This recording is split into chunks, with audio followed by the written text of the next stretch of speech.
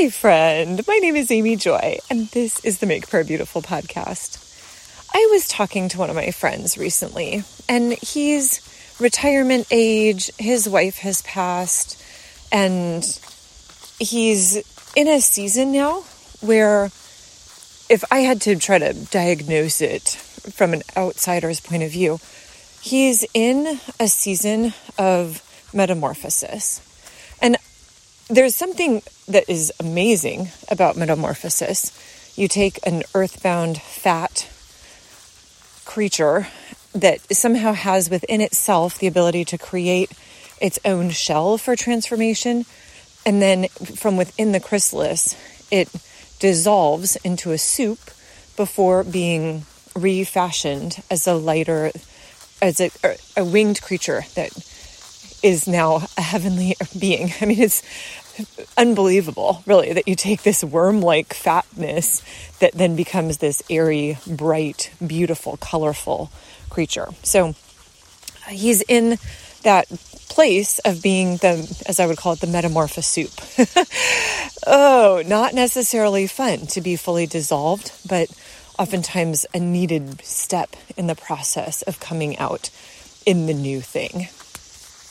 One of the, I don't know if you would say this as a task that the Lord has given him, but one of the things that he's been wrestling through is Psalm 16.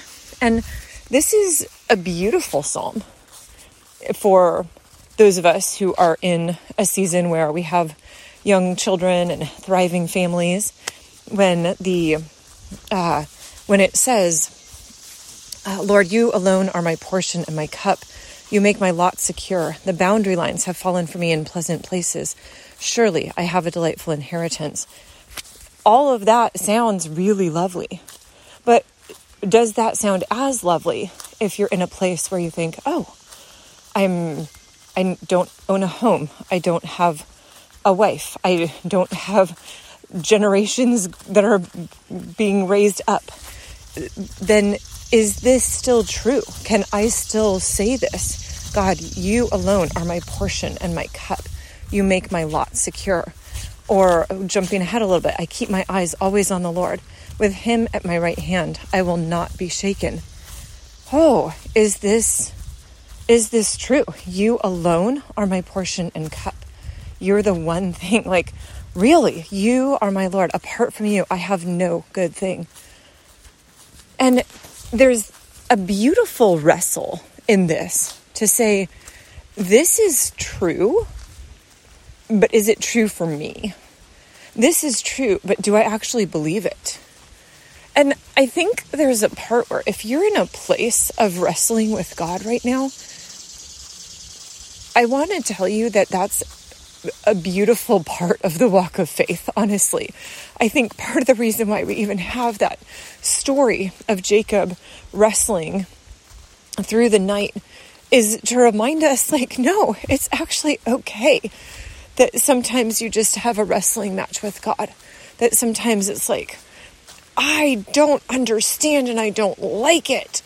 And so I just want to actually share a few other stories about this. You know, my sister at one point was processing through an event in her life, and she said, I felt like I would come and I would just beat on the chest of Jesus, kind of like Martha, when she comes to Jesus and beats on Jesus' chest and said, Lord, if you had been here, my brother would not have died.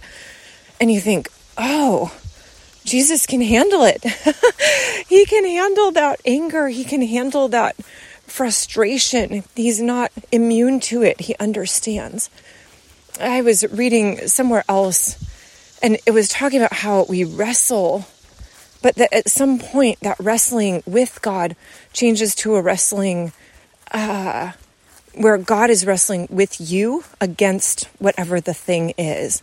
And I love that picture where it's like, oh God, I'm just frustrated with you. I'm frustrated with my situation. Why are you doing this? And then in the midst of that wrestling with God, it's almost like one party changes from being opposed and now they're both on the same team. So Lord, I am asking that for those of us who are in the midst of this frustrating time, For those of us who are in this place of wrestling, for those of us who feel like my entire world has been dissolved down to become soup, and I don't know if I'm ever going to be reconstituted. Lord, I pray for the expectation, the hope that good things are yet to come. Thank you, Jesus. We give you praise. Amen.